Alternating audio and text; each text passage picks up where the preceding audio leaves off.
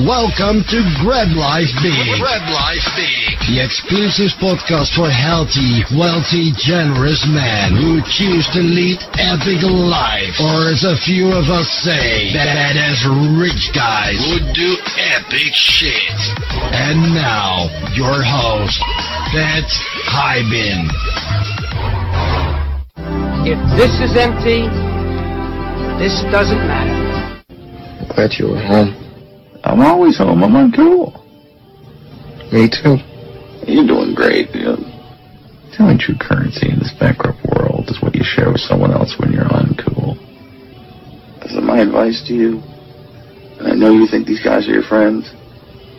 If you want to be a true friend to them, be honest and unmerciful. Can't knock the hustle. Can't knock the hustle. Leave a 5-star review and believe you want to. Can't knock the hustle. The wrong tribe confounds, the right tribe compounds. Get your free copy of the runaway bestseller Tribe of Millionaires, a $20 value at tribeofmillionaires.com free. Just pay the shipping. That's tribeofmillionaires.com. What's up, GoBundance? This is Jamie Gruber, guest hosting for Pat Hiban on the GoBundance podcast. And today we have a special episode. We're welcoming in a GoBundance founder, best-selling author, investor, entrepreneur, and regular host of the GoBundance podcast, Mr. Pat Hiban. Pat, welcome. Jamie, my man. Yes, you're guest hosting for me. So, like, you've flown me, but then I'm here. So, I don't think I'm saving you any time. Yeah, I'm not saving you any time, though. Like, you know, it's we're both here. That's right. It's easier now for me because there's no pressure. I just have to be myself and answer questions. So that's true. That's happy to be here, buddy. Happy to be finally, after all these episodes of interviewing other GoBundance members, I'm happy to be on the other side of the microphone. Well, it's going to be exciting. It's going to be interesting. And for those that may be under a rock somewhere, why don't we get a little bit about your backstory? We know you made a lot of money in real estate, but give us a little bit more about Pat Hiban, kind of beginning through now. All right, buddy. Let's see. I was born in Georgetown, Washington, D.C., and grew up in Maryland area. I'm from a family of 5 siblings. Parents divorced when I was 12. 2 of my siblings are adopted. 3 are natural. 1 from Taipei, Taiwan. 1's a Cherokee Indian. And 5 kids in like 6 years. It was chaotic, to say the least, especially since my parents split up when I was 12. So, you know, there was a period of about 6 years there from 12 to 18 that was like, it was just interesting. And I was kind of thinking about this the other day. I was kind of a, odd kid in that I just kind of like to work and like to make money. And I was terrible at sports. I tried lacrosse. I failed at lacrosse. I was a 3rd-string lacrosse player my freshman year. And then my sophomore year, the coach cut me back to 4th string. And I basically said, screw this and just went and got a job. Didn't get good grades. I graduated college with a 2.3 GPA, but I always had like a paper route, and I washed dishes for about 5 different restaurants. I, was always a grinder, and I graduated college with a degree in sociology.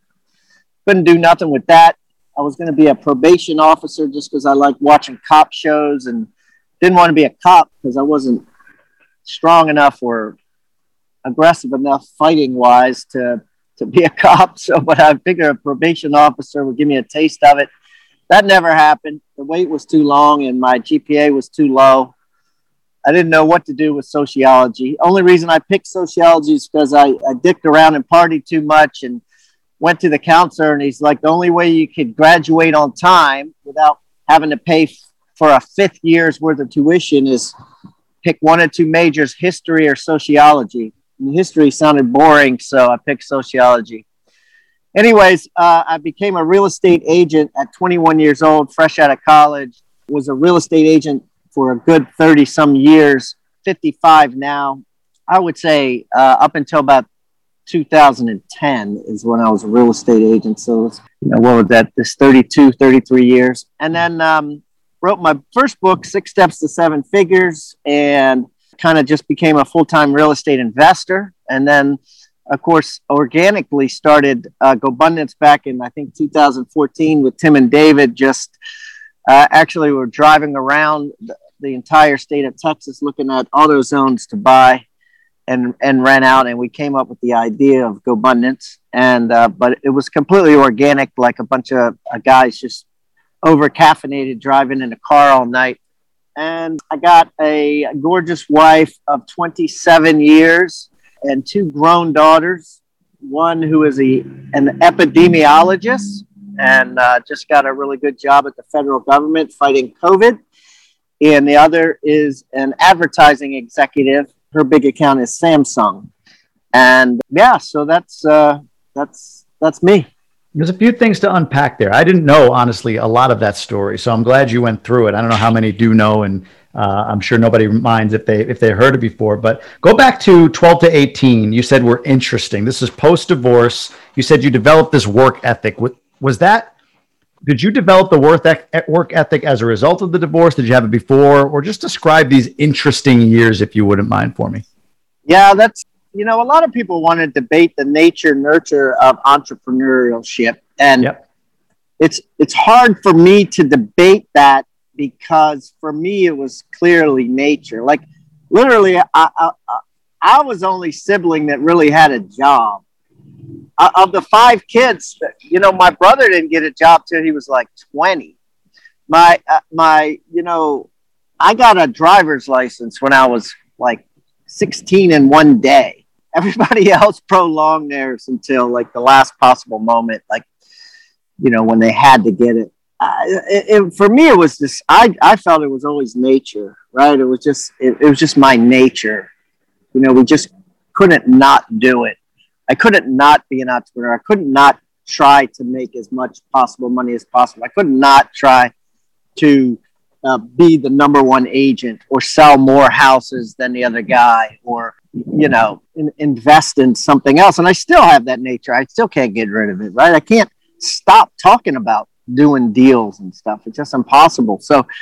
So anyways, going back to your question, that for me, it just felt natural. Like I look back on it, like I used to walk to work, it sounds like a cliche, but I really did walk like 2 or 3 miles to this dishwashing job and then walk home with wet clothes on when it was like 20 degrees. And my pants used to be frozen when I got home. They were like icicles, my jeans, because I had water on them from the washing the dishes, and they froze on the way home. But there was no one really to pick me up or drive me there. So, and I wanted the money, and it was like a Tuesday night. My mom had to work the next day. So that really happened. And I don't think that it made any sense at the time. It was autonomous. It was just autonomous. I just did it. And I look back on it and I'm reading a memoir now, which is interesting. It's called A Pale-Faced Lie. And I love memoirs, but it's about this guy in a similar, not a similar situation, but in a really dysfunctional family. And he was talking about this, about how he always had a paper route, and he always woke up an hour early, and he always read the papers back to back before he would deliver them at 14 years old. And I was like, that's not nurture. His parents clearly didn't tell him to do that. That was just him. And I think for me, it was similar. I just did it, and I just saved money. And anyways, it just happened. So, and probably some of it was circumstance in that I did want to run because it is not easy. My sister was adopted when she was 12. She didn't speak English. We had just the typical teenage issues that you would have amongst all the kids, amplified. And I think I ran from some of that. So maybe the circumstance pushed me. And also when I went to college, I picked the farthest away I could get from the house, and didn't come home. Like they were like Easter weekends and stuff, which I didn't even come home because I didn't have a car. And I was like, I'm just going to stay here. There'd be like 14 kids in the entire campus. They didn't come home for Easter, and I'd be one of those. And I think I look back on it, and it's like, you know, when I was an agent, I sold 100 houses, over 100 houses to people that I went to college with. This is a small college of like 4,000 people. And I think the reason why I was able to connect with so many people was just because I went all in, right? I was always there, and people knew me there, you know, and I exceeded with that. So anyway, so we do things for whatever reason, and hopefully they all come out positive because of what we do. I don't know why, but yeah, you followed something in your gut that took you to where you are, so it makes sense. But flash forward to the agent. Why? So you went to college. You kind of followed this, you know, quote unquote traditional route to this point of your story, at least, right? You know, went to high school, went to college, all of that, like you said, graduated with sociology just to graduate. How's the transition to a real estate agent after college? That doesn't seem like the natural next step. How did that all happen? Yeah, again, that was just, it's a universe. I mean, like I applied for jobs. I couldn't get them. You know, sales is a great thing for kids who graduate college with that have the gift of gab or have some social ability, right? So I had some social ability. So I applied for sales jobs, but I couldn't get them. You know, I was young. I was 21. I looked 16. I was still very immature because I was an October baby. So I was like, you know, early, I think. But I couldn't get a sales job. And real estate was the only sales job I could get with no barrier to entry, right? Like, and they'd hire anybody. And so that's kind of how I got into it. A friend of mine said, you get into new home sales. So I started applying for new home sales jobs, and no one would hire me as like a new home sales assistant or anything. And then I said, well, let me try to get a regular sales license in the meantime. And I was substitute teaching just to make ends meet. And I got my license. And then I started going to the real estate office in between my substitute teaching job. And then I ended up selling a house. And then it just kind of went from there. It was not designed at all. I mean, it was completely undesigned. It just kind of happened. Like, you know what I mean? Like, I knew I wasn't going to be a teacher, and I saw how much money you could make. You know, I sold a house, and, you know, the commission was, say, at the time, $2,000 or something. And I said to myself, gosh, I know a friend that's selling Xerox machines, and another friend that's selling furniture, and another friend that's selling cars, and they're making $100 a sale, and I just made $2,000 a sale. I said, this makes more sense. And then so I just saw that, and eventually I just saw that it was going to be very hard for someone to make more money than me. Initially, all my friends were making more money than me. Like my first year I made $13,000, and all my friends were making 28, 30 grand. But then soon thereafter, I was making 80, 100 grand, and they were making, you know, still making 30, 40 grand. So, but I saw that early on. I was like, these, you know, I saw some agents that were killing it and making a lot of money. And I saw that I could do better than them, and saw some hacks, and I just stuck with it, you know. And again, I don't know why. It just happened like that. Well, and at one point you hit the status of number one realtor in the world for, I think, 2 different franchises, if I'm not mistaken, or maybe it was one, I'm not sure. But was that, to your point, was that something that just sort of happened? You looked up one day, you're grinding, shrapnel flying out of whatever the say, you know, like you're just going forward and, hey, I'm number one? Or was that a clear target that you set and acquired? Well, you know, believe it or not, and again, I'm reluctant to say this because it's going to sound like I'm making up history, but I'm not. I was one of the first people in our area to develop a team. What was a real team? I was the first agent in my area to have a buyer agent. I was the first person in my area to have trucks with my face on them, and I was the second agent in my area to do television commercials. And there was a guy that was doing commercials that wasn't doing them effectively, and I just called him up and kind of picked his brain and got to know him a little bit, and then just did them so much better than him based on what someone else told me from another state. And it's kind of like, I don't know. It's kind of like I was able to just build a really good surfboard and a wave hit, and I was able to ride that wave. Like, what's going on now in real estate is similar to what was going on in 2001, 2002, 3, 4, and 5. And so I was like one of the only agents with a team. Now there's a million agents with a team, right? But imagine being the only agent with a team, or one of like 10 in the country, when a wave like this hits. You know what I mean? Everybody else is a solo agent, so they really can't compete, just trying to explain things. But anyways, yeah, it wasn't planned. I just kept trying to be the best agent that I could. Number one agent in our county, number one agent in our state, then number one agent in the country, then number one agent in the world. And it happened so fast. It wasn't like this long. It was like, the next year you did more, the next year you did more, and the next year you did more. And then funny, what happens is you have mentors, and then you outperform your mentors. And it's like, holy shit, that I used to look up to her, and now my team is twice as big as her. And I got, twice as many sales as her. And it's just not, it just kind of happens. It wasn't methodical, I don't think. Well, let's talk about that. Yeah, let's talk about that for a second, because I'm curious. And one or two questions, then we'll jump into the one sheet here. But look, I relate to you in a lot of ways. I mean, both October babies, we're both bald, both action focused, right? Like I'm the same way. Like I could just go and go and go and go. You mentioned about TV and building a team and all of that stuff. Was this? And you said, you kind of just kept going, but was any of it strategic, or was it just, great, I'll do TV commercials? Or, you know what I mean? Like, I think the big thing today is, am I in too many places? Am I doing too many different things? And I just wonder, going back, was it just like, I don't really care. TV's an opportunity. I'm going to go for that. Trucks with my face on it. Yeah, I'll do that. Or, did you map out, like, here's my strategy at any point for any of the marketing that you did? Or was it just, I'm just going to fall forward, take action. What works, what doesn't, and keep going? Well, yeah, both. I mean, to the last sentence that you said, only what worked.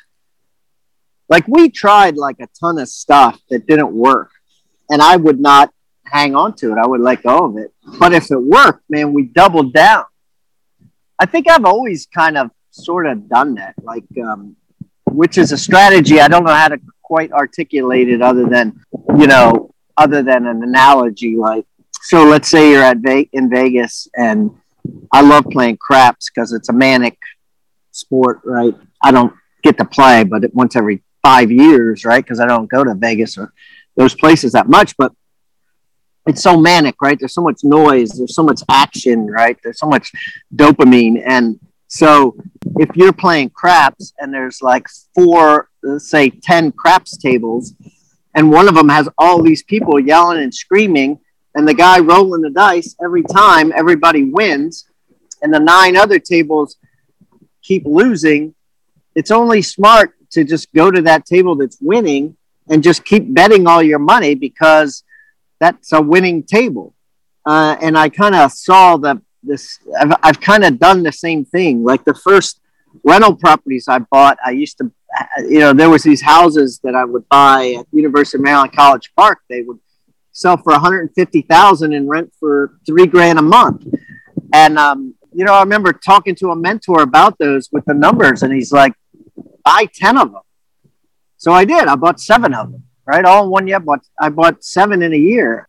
Same sort of thing that I'm doing some of that now. Like, I've been dicking around with a lot of different investments over the last couple of years, and David has found this one venture fund that seems to be doing better than the others. So, I put a large amount into that. I found that Bitcoin mine recently, and I went full in on that with a lot of money. So I feel like in life, when something works, I go in really hard. And I think most people just, do a little here, a little there with everything. And I'm not saying that's good or bad. It's certainly safer. But I've been lucky in that sense, let's just say, so far. And that's kind of what I did with real estate with the sales. With television was working so great. we literally doubled our advertising budget every month for like a year and a half. We're like, we spent $10,000 last month and we made 60. Let's spend 20 and make 120. Let's spend 30 and make 180. So that's kind of how I feel. That's kind of a lesson. No, that's a great lesson. I like that a lot. The wrong tribe confounds, the right tribe compounds. Get your free copy of the runaway bestseller Tribe of Millionaires, a $20 value at tribeofmillionaires.com free. Just pay the shipping. That's tribeofmillionaires.com. One last question before we move on is, as a realtor, I know many don't go the route of investor. They don't ever make that pivot. They just, they kind of keep the grind as a real estate agent. When did you, or was it always there? Did you always invest from the very beginning of your career? Was that something early in your career you discovered? Just talk to me about that a little bit. Yeah, I did. I bought my first house in 1990. I was like 24, and then I rented a house, hacked it. Before that was even a word. Rented out the basement and a room, and then bought a second one right down the street in like 1991.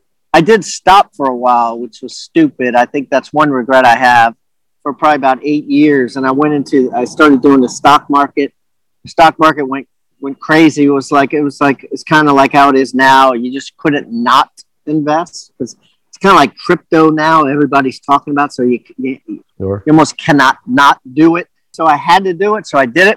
Lost a lot. Lost like $1 million in a year. Then I went back to real estate in about 2000. I cleaned out my account and that's when I bought those 7 houses. Actually, I had 2 other houses, and I said, let me just buy. I had a primary. So I had a primary and 2 rentals in 2000. And then I said, now I'm going to just load up on all these and screw these stocks. Then I started doing that. Then we started doing the apartments with Andrew Cushman, me, David, Tim, and Andrew.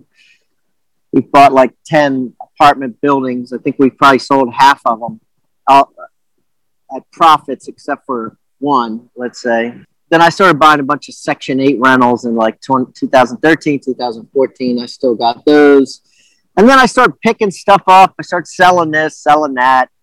Just because if I don't like it and it's kind of low hanging fruit and it's just not a perfect rental, like I couldn't sell it in a resale market to a homeowner, I nip it, and take that cash and put it in somewhere else. And I've been doing some other things now that are certainly a lot riskier than real estate, but will pay a lot higher if they work.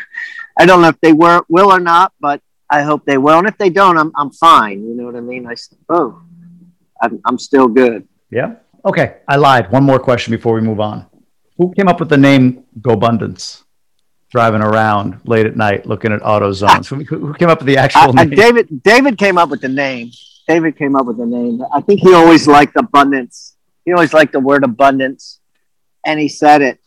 And at first we were like, I don't know about that. That's I don't know. It was different for me, at least. But a lot of things in life I tend to say no to or don't like at first, and then they actually end up being completely wrong. So that was one of the things I was wrong about it, because it really took off and it is unique. It's like you hear about these other masterminds and it's hard to remember their names other than maybe the guru that runs them. And we always wanted to make this a non-guru tribe. We wanted to make this a member-led tribe, and it lends itself to a member-led tribe because it's not like Go Osborne or anything like that, or Go Hyben. It's worked out. It's a brilliant name. And to your point about, you mentioned you lost on one property. I've always appreciated your vulnerability and willingness to open up about your losers. In fact, we filmed a video about that. For those in Emerge, it's a bonus. You can grab that if you join the Emerge program. It's incredible to hear you go through 7 or 8 different losers that you've had in your career. Just as much as you've won, as much as you have. You categorize losers. You remember the losers. I'm sure you do, because you're such an aggressive investor. So really, really cool that you shared that. So let's dive into the baseball card of Pat Hyben, the one sheet. If you're ready, we're going to go pillar by pillar and pick you apart a little bit. You ready for it? Yes, sir. Let's do it. All right. We'll start with horizontal income. What currently is your yearly horizontal income, and how many lines is that? So, okay. So first of all, the lines are, believe it or not, 50 exactly. I just counted them. So I'm at 50 exactly. The amount is about $2 million currently. What's different about my horizontal income is I have a lot of capital gains, which are definitely horizontal income if I, am not trading time for money to get them. Like I'm not day trading or option trading, which I'm not. These are coming from investments that I did that I sold. So a decent amount of that is coming from that. I do have real estate. I do have, I have about 10 single families still. I have a bunch of apartments, a shopping center, a bunch of other miscellaneous stuff. And lately I've been diversifying more into venture capital and things like that, which are not horizontal money. Those are basically, you put it in and then you hope that a couple of years later you get it back times 2 or 5 or 10 or 20, but they don't pay dividends per se. So when they do pay, it really jacks your year up. So I've been lucky, and I've had a couple of those pop last year and this year. So you trade in and out of assets in some way, shape, or form, but you count that as income. So you're not 1031ing in the case of real estate. Are you exposing the money to capital gains tax? Yes. Any reason for that? Yeah, I don't want to fit a square peg in a round hole. And I think a lot of people that are, are so afraid of paying taxes. And I think it's ridiculous. I think you just pay the taxes and move on.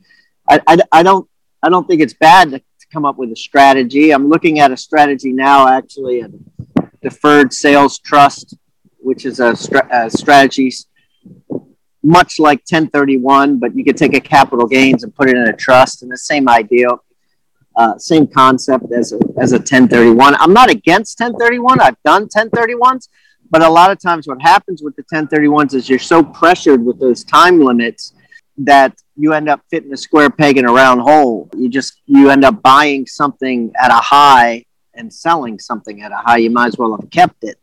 I sold 2 houses in the last 18 months, and I bought 2 houses in the last 18 months, and I wish I could have matched them up, but I didn't plan on, like, I bought a house that I bought my dad's house and let him stay there now. And I also bought a lake house, right? That's like a family house, right, on the lake. And I didn't plan on buying those. In hindsight, I probably should have, but I decided to sell 2 rentals because I thought it was the peak of the market. It was right before COVID. And then during COVID, I didn't want to buy anything. And then after COVID, I bought these 2 houses. So I wasn't able to 1031 them. I probably could have and should have. But at the end of the day, sometimes even the gain is not, that significant enough, so it doesn't make sense. But anyways, I'm rambling, like but no, not at all. I like that. Well, I think there's lessons in there, and I try to extract from anybody in GoBundance that I get to network with, particularly you and David and Tim and Mike, what lessons I can get from those interactions. And the one I get from you, and I've actually in the Emerge and Ascend programs, I say it all the time, is a little bit of a ready, fire, aim mentality. To your point, like maybe you could have synced up, I'm selling and then I want to buy, but at the time it didn't occur to you, but you knew it was the time for you to sell. Then later, you know what, I'm going to buy this. It didn't sync up, but you took action to achieve what you wanted to achieve. And to me, that has much more value than a tax shelter.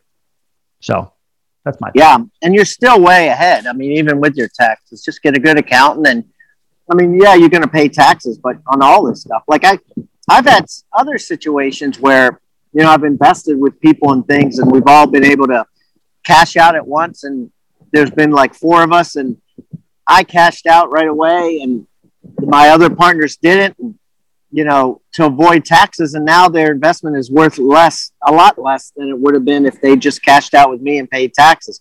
You just don't know what the future is going to hold. That's the thing. So, and also the tax laws change, and they're going to change a lot in the next couple of years. So there's things that I'm going to cash out of this year and next year, I think, just to to pay the lower of the tax, which in the future may be a higher tax. That's too juicy. That's too juicy to walk past. What are some things you anticipate changing?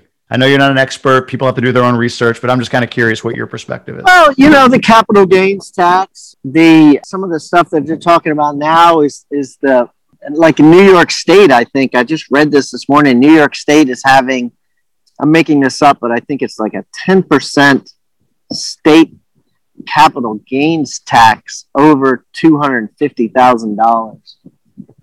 So it's not too hard to do when you have capital gains to make it over 250,000, right? So if you have capital gains, right, and you're not 1031 and you're not doing some vehicle in New York, and you make 260,000 on that stock sale or whatever it is, they tax 10% of that, which would be $26,000.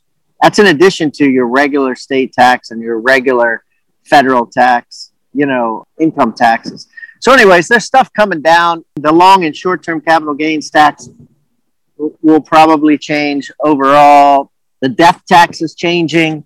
How much you're exempt from the death tax. There's a lot of stuff that's going to change. So anyways. No, it's good. You mentioned it. I had to step in it a little bit there. So how about your horizontal to net worth ratio? Where is that right now?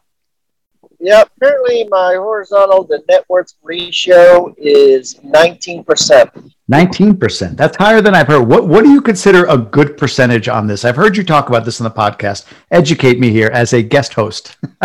What's a good percentage on this? Well, it just depends. Like, honestly, mine is high because I've had some capital gains and continue to have some capital gains that's horizontal, right? So normal people who have mainly real estate as their horizontal income, it comes out somewhere between 2 and 4%. Meaning, let's say you had a net worth of $5 million and you make $50,000 in horizontal income a year, right? That's 1%. So those numbers tend to be low.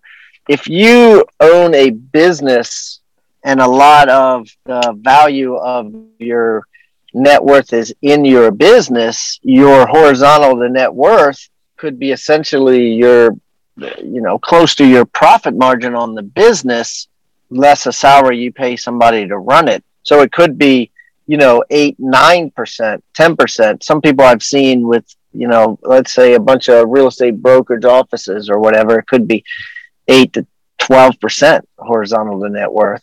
So it's just hard to say. It makes sense. It's just, but most of them are low in the single digits. What's your breakdown on that? Because what happens, one of the things that happens, Jamie, over time is you don't sell enough, I think, in my opinion. And so when you don't sell, you end up getting equity that builds up that you're not actually getting more of a return on. Let's say you buy a house and you have it for 10 years. Even if you're raising the rent a little bit each year, you're paying down the principal. The value is going up. It doesn't keep up with the return of what it was when you bought it. You know what I mean? When you bought it, you might have been getting 10% on your money. 10 years later, you're getting 3% because, you owe less, it's worth more, and the rent hasn't caught up to that, if that makes sense. So a lot of times what happens with real estate investors is their horizontal net worth drops down below 3. That makes sense. No, I get that completely. So break that down for us for you. What percentage of your net worth is in real estate versus businesses versus anything else? Great question. And I started tracking that, probably 4 years ago. It used to be all real estate, so I didn't have to track it. It usually literally was, I had like retirement accounts that I started and have continued to contribute, whatever to $6,000, I think, to a simple IRA. I've contributed since I was, 22 years old or whatever. But it used to be just that, which was maybe 5% of my net worth, and then 95% was real estate. And then to be honest with you, I just started getting bored and wanted to diversify. and wanted to try to hit some bigger home runs. And I also wanted to kind of get out of real estate. This was probably 2008. It was 2008. I just started getting disenchanted with real estate because the market was tanking. And that's my first big investment. I invested in Infinity HR with Mark Swagger, and I lucked out with that. And he's built a great business, and he ended up buying me out a couple of years ago. And then after I got kind of the bug with that one, I made a whole bunch of other investments.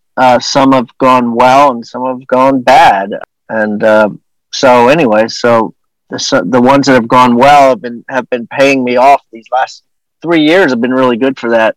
And the key is now for me is just to keep finding these capital gain type of deals where, through venture capital funds and things where I'm able to keep my horizontal up through that. Because if I don't keep that up and I just say sit on the money in cash or whatever, it would drop significantly only to my real estate assets.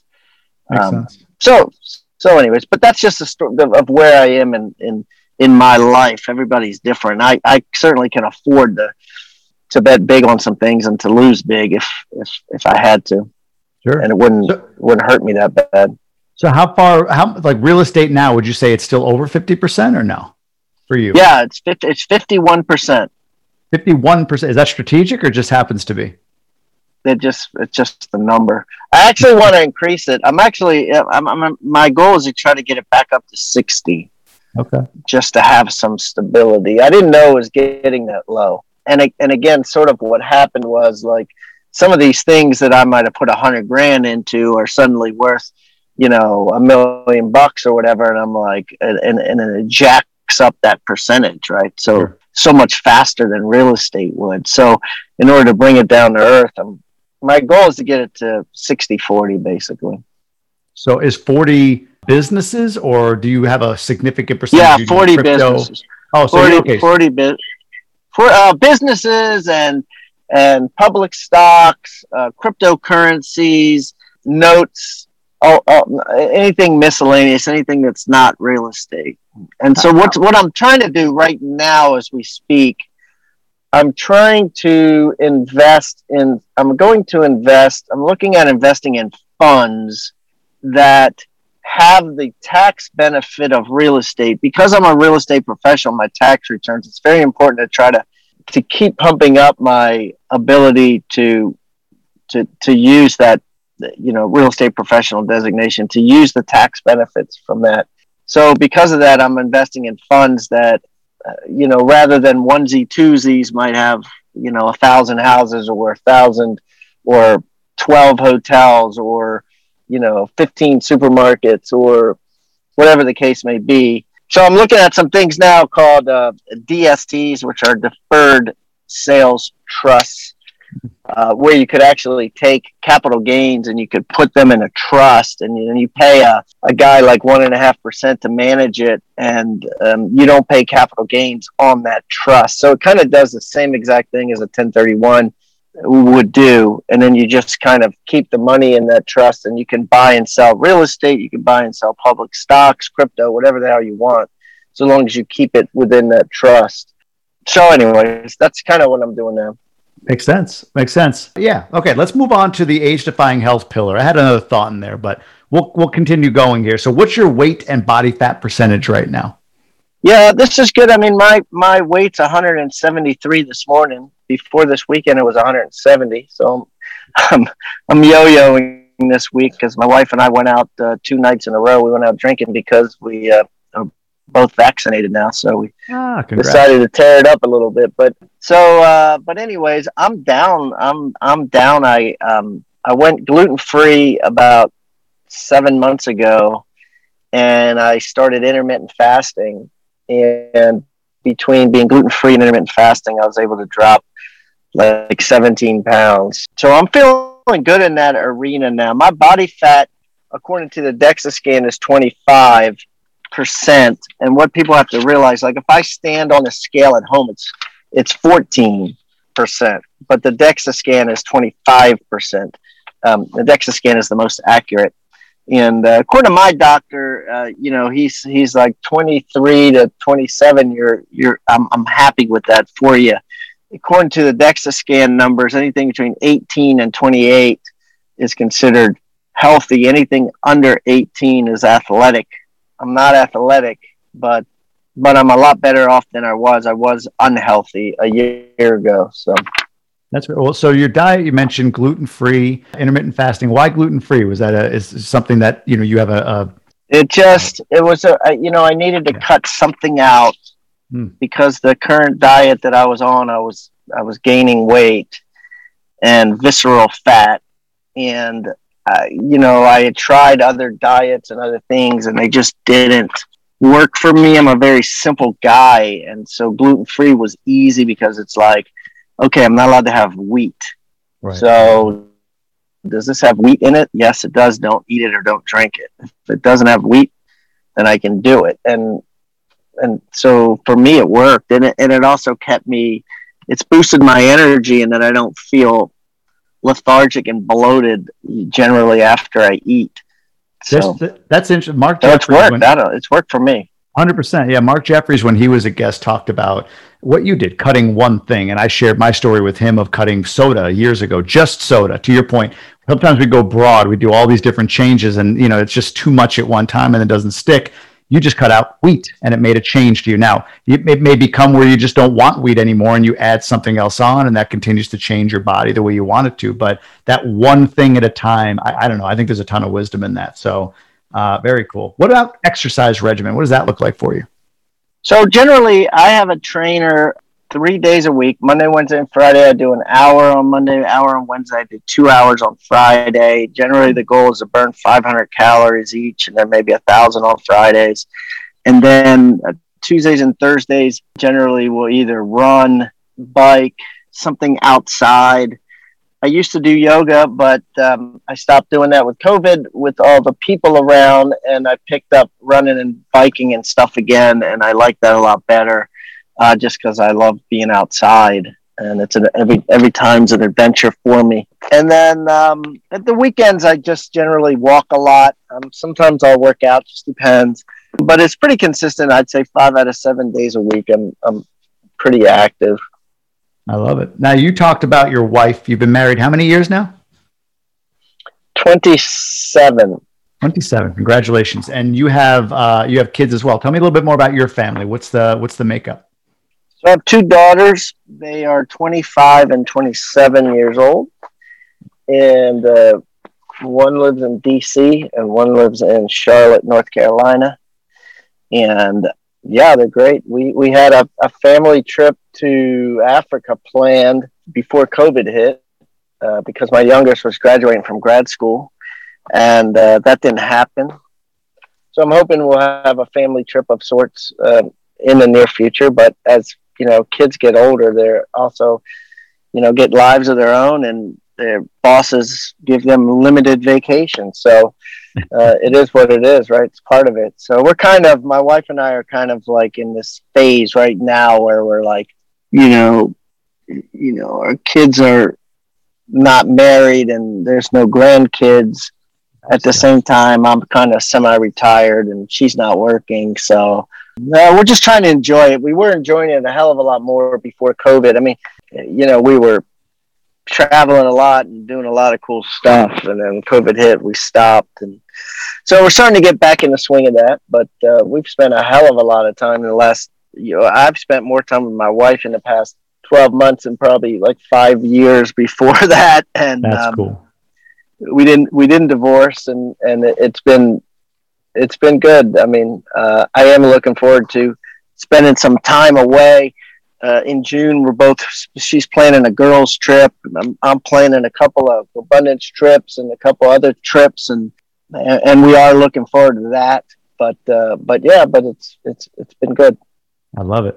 What about your life happiness index? What's that score right now on your one sheet? Yeah, so my life happiness index is 7.6. Some things that really kill me are dollar productive activity. I don't really grind anymore by choice. So like it's very hard for me to get dollar productive. I mean, in December, Chris Ryan had all the elders calling everybody that whose membership expired the year prior, and seeing if they wanted to rejoin before the price went up. That was the most grinding I had done in probably 10 years, and that was dollar productive, right? But for the most part, other than that, I don't. This last quarter of this year, I have no dollar productive activity. So it's all good, but it's 7.6. What do you rate as the high in there? If dollar productive is kind of low, what's your high? Well, the high would probably be relationships now, because I feel like I'm emailing my mom like every day. I call her every week. Same with my dad. My wife, I see every day. We have, dinner together every night. We're in touch with the kids a lot. My daughters actually got to move in with us during the pandemic for like 3 months. They both moved back home because we live at the beach. So we're like, we might as well live at the beach with mom and dad. You know what I mean? So it's been good. It's been great. Relationship wise, it's very high on my list now. Excellent. Now, what about contribution? What is your give back ratio currently? So my give to income ratio is 3%. Okay. Is that including hours volunteered? Do you do a lot of volunteer time, or is it mostly just 50? I got 50 hours of contributed hours. My hourly rate is $1,166. So my hourly equivalent was $72,000. My actual financial equivalent was $14,000. So I really actually didn't write very many checks. I wrote $14,000. My hourly equivalent is $72,000. I have relationships. So I got about 8 years ago, I volunteered for a program called Children of Incarcerated Parents. And it's basically like a big brother, big sister program for kids whose parents are in jail. And actually 9 years ago now. So I've got 2 kids that I've known for a long time that are kind of family to me. And one of them I'm teaching how to drive. And I've spent a lot of hours. It's really interesting what happens. Like, I don't understand it, but no one wants to teach him how to drive but me. Like, I really want him to. It's like I have this push to see, kids get ahead and get out of their environments. And I feel like sometimes their environments don't want them to push to get out. And I guess that's normal, right? As parents, we don't want our kids to leave the roost. But I think now more than ever, we need to push kids to get out and do shit like learn to drive and learn to fend for themselves and get jobs more than ever now, because they're starting to really slack. And I also have a niece who's 16 and her dad's in jail. So I've kind of tried to be a father figure to her as well. And I've been taking her driving, and I made the deal with her, and I made the same deal with my mentee. Both of them, I said, hey, if you save up $1,000 for insurance and get a job and get your license, I will buy you a car. And so hopefully this year, both of them will achieve that goal, and I'll buy both of them a car. So that's kind of the stuff, some of the stuff I did. I actually want to do more, but, with COVID, I actually signed up for Big Brothers, Big Sisters of Charleston, and they stopped taking on new mentors. And, I want to get involved. I want to get deeper. I'll throw that out at the universe. I want to get deeper involved with some charities, the local charities that I could kind of touch and feel and be a part of and get to know people rather than just throw money at. And that's part of my goal. And I think that's going to be a big theme for me next year, 2022. If some things pan out the way that I hope they do this year, and again, I'm just optimistic, but if they do, I think I'm going to really make that a theme for next year, that I'm going to give back a significant amount of time and a significant amount of money. Admirable what you're doing right now. I mean, those kids need a figure like you in their lives. So that's incredible. I'm kudos to you, really, honestly. That's an amazing story. Let's talk about your GoPod real quick. You're in the Elder GoPod. So just if you could quickly lay out who's in that, how often do you meet, and what you're currently discussing? Yeah, that's great. So I'm actually in 2 GoPods. I'm in one with David, Tim, and Mike McCarthy. And we're good stewards. I mean, we do what we're supposed to do. We do our one sheets every quarter, and in between that, it's just kind of like, how are you doing? Just trying to listen more than talk, which all of us need help doing, especially the elders. And then I'm in another GoPod with Aaron West, Jim Shealis, and Saul Z. And generally, what we talk, it generally boils down to two things: health and money. And so we set goals, and then we use Marco Polo, which is a video app to kind of check in. You just check in and say, like, one of my goals now is to meditate. So after every meditation, I check in on Marco Polo for a couple seconds. And I recommend anybody with the GoPod, if you get Marco Polo or any video app, Spar or whatever, where you can keep each other accountable. Yeah, and that's it. And the guys in that GoPod are very much into health too. They just had a Ben Greenfield, who's a famous health guy, just came on. I missed it, but the three of them others paid him to meet with him, and he's actually, Jim Shealis has introduced him to Chris Ryan, and Chris is going to get him to come on a GoBundance No Holds Bars Q&A. So that'll be good because he's world renowned. So that'll be a good show. Very cool. Let's wrap up with bucket list adventures, and then we'll do a question from the card game. But what are your 3 past greatest hits and 3 future greatest hits? Man, these greatest hits are kind of fun, and a time that I really realized that I was an entrepreneur. So my first greatest hit dates back to like when I was 20 years old. I had always grind. I'd always traded time for money. I had a job at the beach, Ocean City, Maryland, where I was working in a deli slicing meats for like $4.25 an hour. Some guy that I knew from college said, hey, we got this gig where you go to where all the people hang out at night, all the tourists, and you try to get them to take a timeshare tour. But you don't call it that. You call it a free dinner if they go, take a tour of some condos. And when they showed up and took the tour, you got $50. And in literally my first week, I like crushed it. Again, not by design. I just did what they told me to do. And I got like the salesman of the day or the salesman of the week. And it was at that moment. It was actually a moment where like everybody had numbers. My number was 101. And because I was the 101th kid that they hired that summer to do this. And the guy who was always winning was like 50, number 50. And he was always used to seeing his name and number show up as, 5 or 10 people. Now, if you got 10 people, that's $500, right? So it's not chump change. So I remember they put the numbers up right after I started, and I think I had gotten 6 and he had gotten 3. He was like the second in line and I had gotten 6, but I came in like a month late. I came in like middle of July because I was slicing meats or whatever for the first month.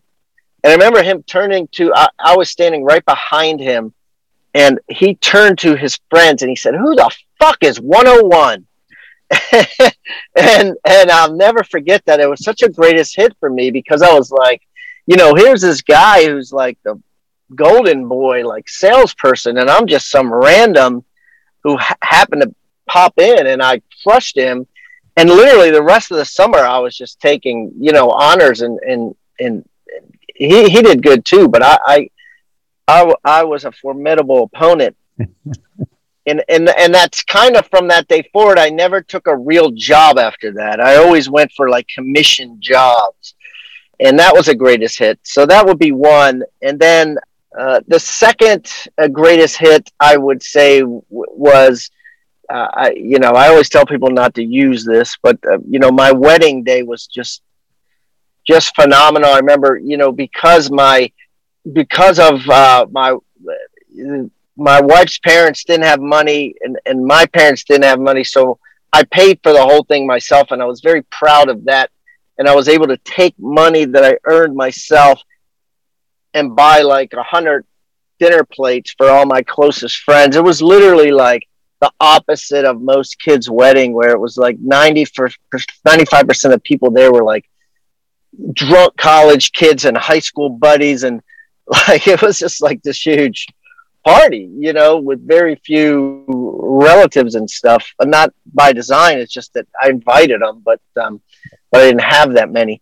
And at the time I was very proud of that, because I paid for it myself and I created it and I made it happen in spite of our parents not having any money. And then the last one I'm gonna go ahead and say was actually the day I met David Osborne, which was it was like almost 25 years ago, but literally, you know, David and I were at a conference where the guy was talking about the importance of a accountability partner. This speaker called them peer partners. Well, everybody there was already like a couple. It was all these, we were the youngest guys in the room. We were like 32, right? I was 32, he was 31. Everybody else was like 40-ish couples. And so we basically looked at each other and kind of gave each other the head nod backwards, like, what's up? And we were like, you know, do you want to do this? Do you want to talk? And you know, it's just the universe, right? And so we became pretty aggressive peer partners. And then a similar universal thing happened about 7 or 8 years later. David and I have been doing this, and we went to another seminar, a different one, that was all about money. And I was tying my shoes in the lobby of the Ritz-Carlton. I remember because Oprah Winfrey lived there, and she kept coming to use the elevator, and a big crowd would go there with her security guards. And so I'm tying my shoes up in the lobby, and this dude is there tying his shoes to go for a run. And another mutual friend had told me about him the night before. He said, you need to meet Tim Rode. He's this guy who's here. You would like him. And I said, yeah, well, if you see us, introduce us. Well, he didn't have to introduce us because he happened to be tying his shoes up in the lobby when I was tying my shoes up.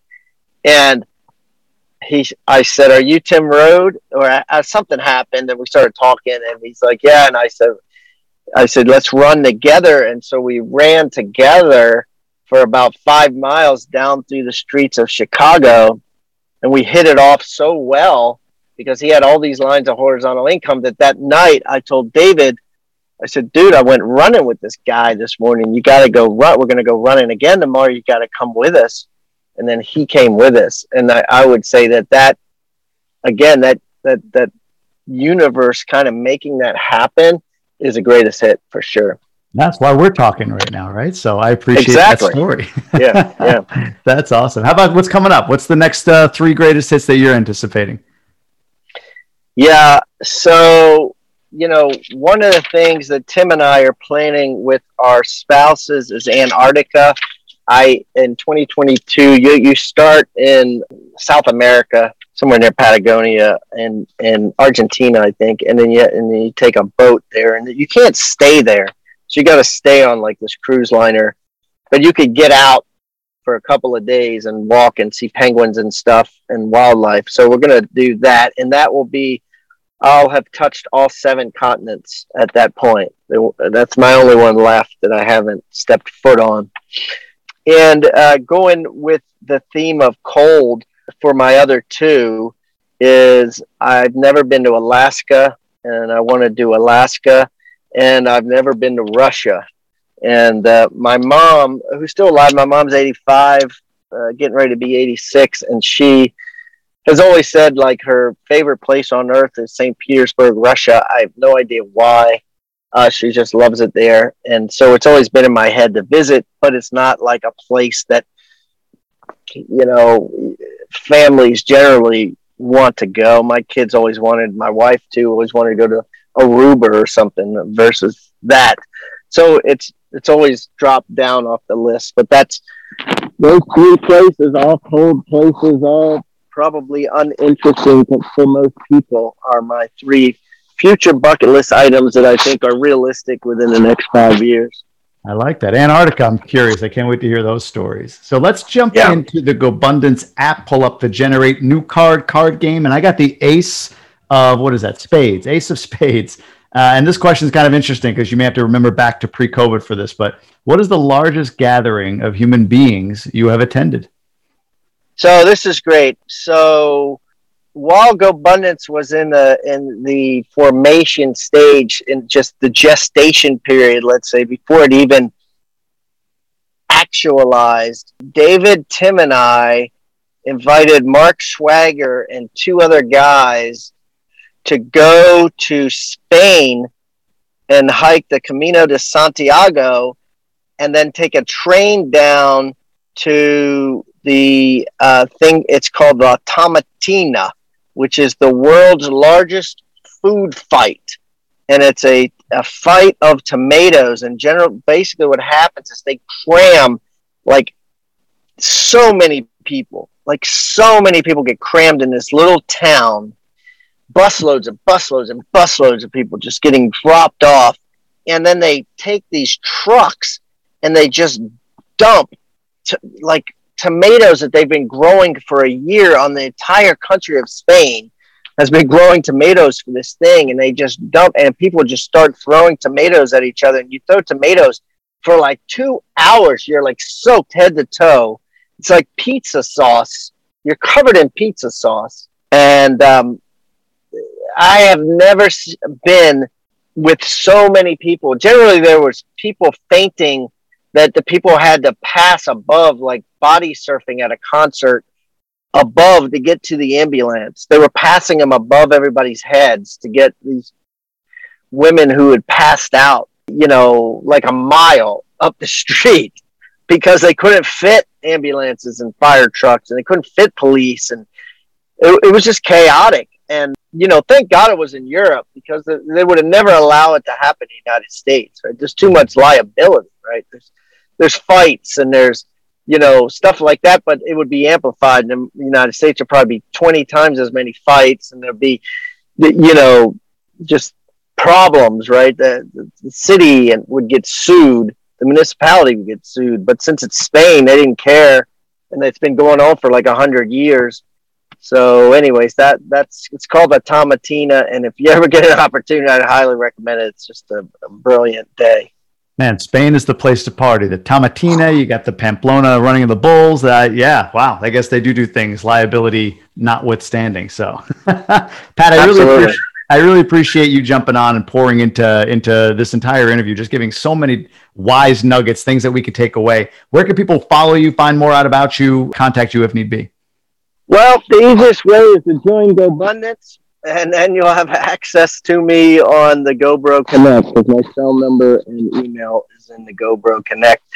When I sold my real estate podcast and my university to Aaron Amichishegi, he also bought my Twitter and my Instagram and my Facebook pages. So I'm limited. I can't just tell you, specific, but you can still find me. I'm still around. Joining GoBundance is a good answer. Joining GoBundance is a great answer. That's the way to do it. And if you're not at that millionaire level, I'll double down. You can join Emerge and hopefully graduate to Ascend. And while you may not have a phone number and email, you'll get proximity more than you would if you weren't part of that. So, Pat, appreciate it. Thanks for coming on today, man. I appreciate you giving us a ton of information. And I look forward to chatting with you soon. Thanks, Jamie. This has been fun. All right. In life, to be honest, I've failed as much as I've succeeded. But I love my wife. I love my life. And I wish you my kind of success.